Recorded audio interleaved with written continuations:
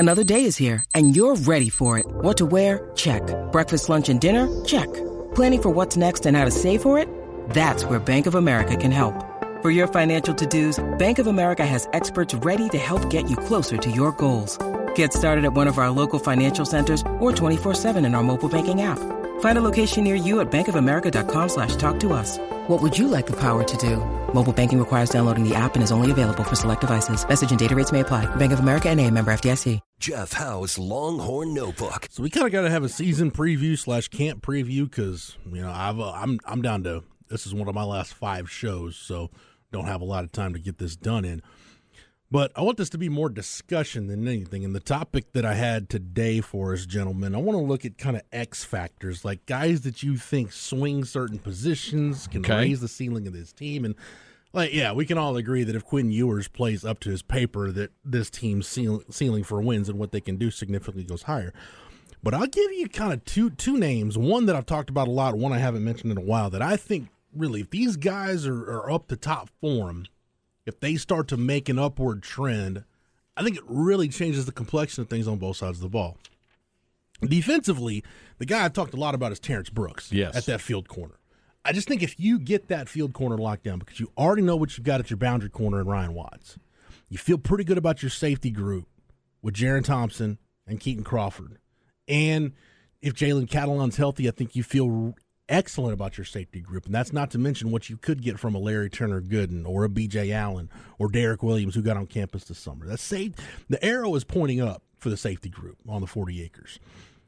Janae Barrett at that nickel position. But your defense, you can have one of the better back ends in the Big 12, dare I say in the conversation for the best, if Terrence Brooks can lock down that field corner position. Craig, I would rather, if I'm PK and Terry Joseph, I would rather not have a revolving door at that position. Mm-hmm. And the reason why I keep pointing to Terrence Brooks, not only was it because he got starts last year, but when Deshaun Jameson was injured those few times and he had to go in there, I know Austin Jordan played a lot against Alabama. Right. But in conference play, specifically the TCU game, when you had to put Terrence Brooks in there and suddenly he had to play high leverage snaps, he was really, really good, outstanding. And the true mark of a corner. When you notice him, it's usually not for anything bad. So Terrence Brooks is one of my X factors. And then on offense, I think the guy that we talk about the need, and I go to Horns 24/7, kind of one of the ongoing topics throughout the offseason. My colleague Chip Brown has a piece up on this. It's kind of more of a column with just some thoughts. How and when will Texas run the football in 2023? I think we all agree a lot of that's dependent on the offensive line and the growth of that group. And when I look at the pieces that Kyle Flood has to work with, you got really lucky last year. You were really fortunate to get through all 13 games with the same starting 5 for all 13 games. And really, other than you had a couple of opportunities like the Kansas game where you were able to get some guys in, and then the Baylor game where Cole Hudson gets hurt and then DJ Campbell has to finish it off. You really didn't have to rotate guys all that much. But I do think if you're going to have more of I don't even want to say a rotation, if you're going to have more of a mix of that group, more guys that you consider starting caliber players that you wouldn't hesitate to put in, there's a tackle has to be a part of that group because DJ Campbell's not really a tackle. Neto Meazulu, I think, could be a tackle maybe in a pinch. But if Cameron Williams is right, if Cameron Williams is ready to roll, now you've got a guy that you know without question is a backup tackle, and I think you feel much better about how all the other pieces fit. Because if you lose one of your tackles right now, knock on wood and heaven forbid, if something were to happen to Kelvin Banks or Christian Jones where you lost them for any significant stretch of time, what are you going to do for a backup tackle right now? Probably, I don't know, it might be to kick Hayden Connor out to tackle and then put one of those other 2 youngsters at guard. But if you had Cameron Williams as one of those really 6, 7, 8 guys that you trust to play starter snaps, you could just plug him into one of those spots and keep rolling. So I think for defense, for the reasons why I mentioned, I think it ties everything together if you get Terrence Brooks at that field corner to lock it down, and then Cameron Williams as your number one, your true backup tackle at both spots. I think those guys completely change the complexion on their respective sides of the ball. Okay. What you think, Cam? You got anybody else that you would throw into that discussion? No, because I think it all depends on the health. I'm just depending on the health of this Texas secondary, and it goes back to a guy who was, I think he was an X factor listed in the Horns 247 piece last week. It was the Stampede about Jalen Catalon. If he stays healthy, Insider. Insider. Yep. he stays healthy, what that can do for the Texas defense. So that's where I'm at with Texas football right now. Craig, I want to point to another guy that I think could, at least just in terms of solidifying a position. David Benda is one of the kind of guys you root for, right? I know you have to kind of stay impartial, but over the years, whenever we talk Texas football, I know you like that story of kind of the veteran guy that's hung around and paid his dues, and then by the end, he earns himself a prominent role and ends up producing, right? We think Chris Whaley, John Harris, Fozzie when he finally got healthy. You think about all these different guys. Chris Obanaya. Yeah, David Benda's kind of got to be one of those guys you root for, right? Yep, absolutely. And more importantly, far more importantly than me or any fans doing it, is that his teammates seem to really be heavily rooting for him, and obviously his coaches. Yeah. The other position I wanted to have was it Jalen Ford that said that said that Benda has come so far and has worked so hard, and it's true, and you could see. I think when I asked about Benda, I think his exact words are, "I wish everybody could see how hard he's worked to get to where he is." Listen, I understand, and in large measure with a lot of elements of it, agree with a lot of what folks have said about Tom Herman's time at Texas. But Tom Herman did say early on about David Benda, he said that this guy could be an impact player someday. He saw him being a true impact player, could be that. Well, now's the time if it's going to happen. I think probably if you look at what's left of that 2019 class at this point, I think he might have been as impacted by coaching changes as anybody left on the roster, right? Because you think his first year, he's playing for Todd Orlando as his coordinator and position coach. That changes before the bowl game. 2020, he's got Chris Ash as his coordinator, Coleman Hutzler as his position coach. That changes after the season. And then 2021, he's got Jeff Choate and Pete Kwiatkowski. It changes again. And so last year was the first time in his career that he had the same position coach and the same coordinator 2 years in a row. Now he's going into year 3, understanding the nuances of this defense, understanding kind of what Jeff Choate wants and expects. And Putz number 13 on the Specs text line points out another guy that we talk about, man, Alfred Collins. Says if he can put it all together, he and Tavondre Sweat could be pretty formidable tandem on the D-line. If you go back and read the insider that we had last week at Horns 24/7, not that Alfred Collins hasn't been getting it done this offseason, but it sounds like Vernon Broughton, like the fire might have been lit under Vernon Broughton. Yep. And to where now people are seeing it in the workouts consistently day in and day out, getting the same level of production. I know it's summer workouts. It's not what's happening on the field in pads, but at least you're getting a consistent level of something from Vernon Broughton, which just hasn't been there in his career. So I think whether it's either one of those guys, throw Trill Carter in there, that young group of guys, Aaron Bryant, Zach Swanson, those guys, I think if you can get like 3 of those guys to be quality backup players, you've got one of the deepest defensive tackle rotations in the country at that point. If you can count on 4 or 5 guys that you would trust to put in a game in a high leverage situation. So whether it's Collins or Broughton, I would agree. Though one of those guys can, because yes, Texas had talent on the interior D line, but the advantage that Bo Davis had, you could rotate. Those guys, they didn't have an opportunity to get tired. As good as you were against the run, and when you were able to get people off the field on third down, even if you didn't, well, you could rotate some fresh bodies in there. So those guys never really had the opportunity to get tired. Everybody was fresh, and you're talking to guys like Coburn and Moro Ojimo last year. They said, hey, whatever snaps you get, you have to give max effort, because maybe those 1 or 2 plays where you're not producing, you might not get any more snaps after that. So it creates a sense of urgency, but you have to have the depth there. That's the key to be able to having a productive interior defensive line, especially with as much space and pace offense as you see now. The days of, and he's nobody that, like, no prominent Longhorn, nobody that's got their number on the wall. My favorite Longhorn of all time is Casey Hampton. Gone are the days, Craig, where Casey was going to play 70 snaps. Yeah, 95% of the snaps on defense, just because he was a rare breed, right? Even if you got those guys that are rare breeds, you still have probably 3 to 4 guys that you really trust to be starters, and you want them. You'd rather have a guy. I think you're more effective at 35 to 40 snaps than you are at 65 to 70 snaps, or whatever the case is. So, yeah, I think Broughton or Collins or Trill Carter, some of those interior D linemen need to step up. Like I've said this all offseason about D tackles. I'm not worried about Byron Murphy and Tavondre Sweat being as good as Keandre Coburn and Moro Ojimo were last year. I'm worried about, can Alfred Collins, Vernon Broughton, Trill Carter, can 2 of those guys be as good as Sweat and Murphy were last year in the reserve roles. That to me is the key with that group. Yeah. And it doesn't matter who it is. As long as it's somebody in steps forward. And Bo Davis has some bodies to choose from. Yeah. Okay. Just figured that'd be some good discussion. Absolutely. Hey, the other position I wanted to get some conversation on, though, where are you guys at on tight end? Because I think we can all agree that, like, the drop-off from Jatavian Sanders to whoever's next is Grand Canyon size, right? It's chasmic. And you'll probably see Texas as a result. I don't think I'm sharing any trade secrets here.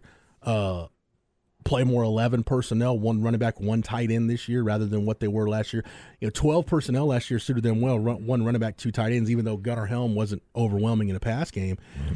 You trusted he and JT Sanders as blockers, and it was really Sark doubling down on the advantage that he had. And your advantage was, with the two guys I've got in the backfield, I've got probably the deepest running back room in the country.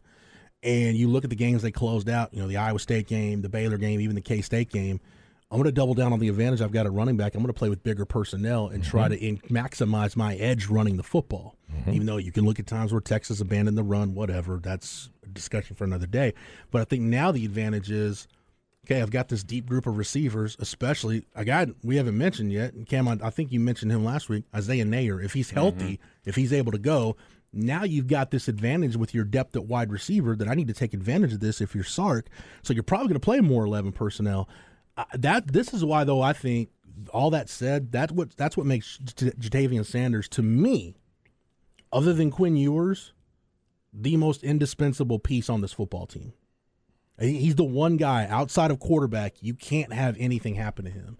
Because if something does, you cannot replace what he brings to the table. And that's no disrespect to Gunnar Helm or Juan Davis or anybody else. I was going to say, you're not in on Patrick Bayouth. Yeah, you're just not going to be able to replicate that skill set. So I think as long as you're a base 11 personnel team, I don't worry about it too much. They will be in 12 personnel sometimes, short yardage, goal line, red zone, those areas. I say that, but then, we've seen some of these wide receivers be really capable blockers, especially, Jordan Whittington's done it. A.D. Mitchell played in an offense at Georgia where that was a prerequisite. So maybe you just don't play as much 12 personnel this year. Maybe it's a developmental year. And this is another reason why I like the Joe D. Camillus hire. We talked about this on Longhorn Blitz a few weeks ago. If I'm Sark, maybe I bring in Joe D. Camillus to help with special teams because I tell Jeff Banks, I know you're one of the best special team coordinators in the country, but I really need you to focus on getting the rest of that tight end room up to speed and finding me a reliable number two. And even, I know Will Randall's recovering from the ACL, but you've got Spencer Shannon on campus right now. I need you to work with that group. Get a guy like Juan Davis, get him to make incremental improvements in his game. So that way you've at least got you can at least get a plan together if something were to happen to JT Sanders, even through the course of a game. If he, to borrow the old Tom Herman term, if he breaks a shoelace and has to miss a couple of plays, what are you going to do? Well, you got to get somebody ready to go. And even though we know the drop-off is there, you got to make do with what you got. Isn't it your Longhorn Blitz podcast partner, Rod Babers' eternal beating of the drum to go with 21 personnel, a lot more 21? Doesn't he want to go with the two-back ones? Well, that was last year when you had the two backs. I don't know that you need to do it as much this year. You can. The beauty with this offense, and we'll actually get into this because we're doing part 2 of our Longhorn Blitz mailbag this week. Part 1 was last week. We got over 30, almost 40 questions submitted for that mailbag. Just for that alone. Yeah, I was really surprised at the amount of feedback we got. Well, one of the questions was, how do you use Jordan Whittington? How do you best use him? Well, yes, he's a slot receiver, but you talk about a guy that handled the ball the way he did in high school. The fact that his first semester at Texas, he worked with the running back group. And I'll even say this on Jaywood. I'm glad that he admitted to us something that I've wanted to ask him for a while. When he made that move to running back, it did seem like he put on too much muscle too fast, and his body was wound a little too tight. And maybe that's why he had some of the injury issues that he dealt with, but he's a little leaner now, a little more flexible. He was talking about that when he was with us in Arlington, wasn't he? But he still has that same skill set to be a guy that can get it on a jet sweep or a bubble screen. And I think, to me, the extension of the run game is something you can see, because one of the things, because Bijan and Roschon were so impactful, I think one of the things that went underreported that I don't think we talked about enough was the steps that Keelan Robinson made as a receiver last year.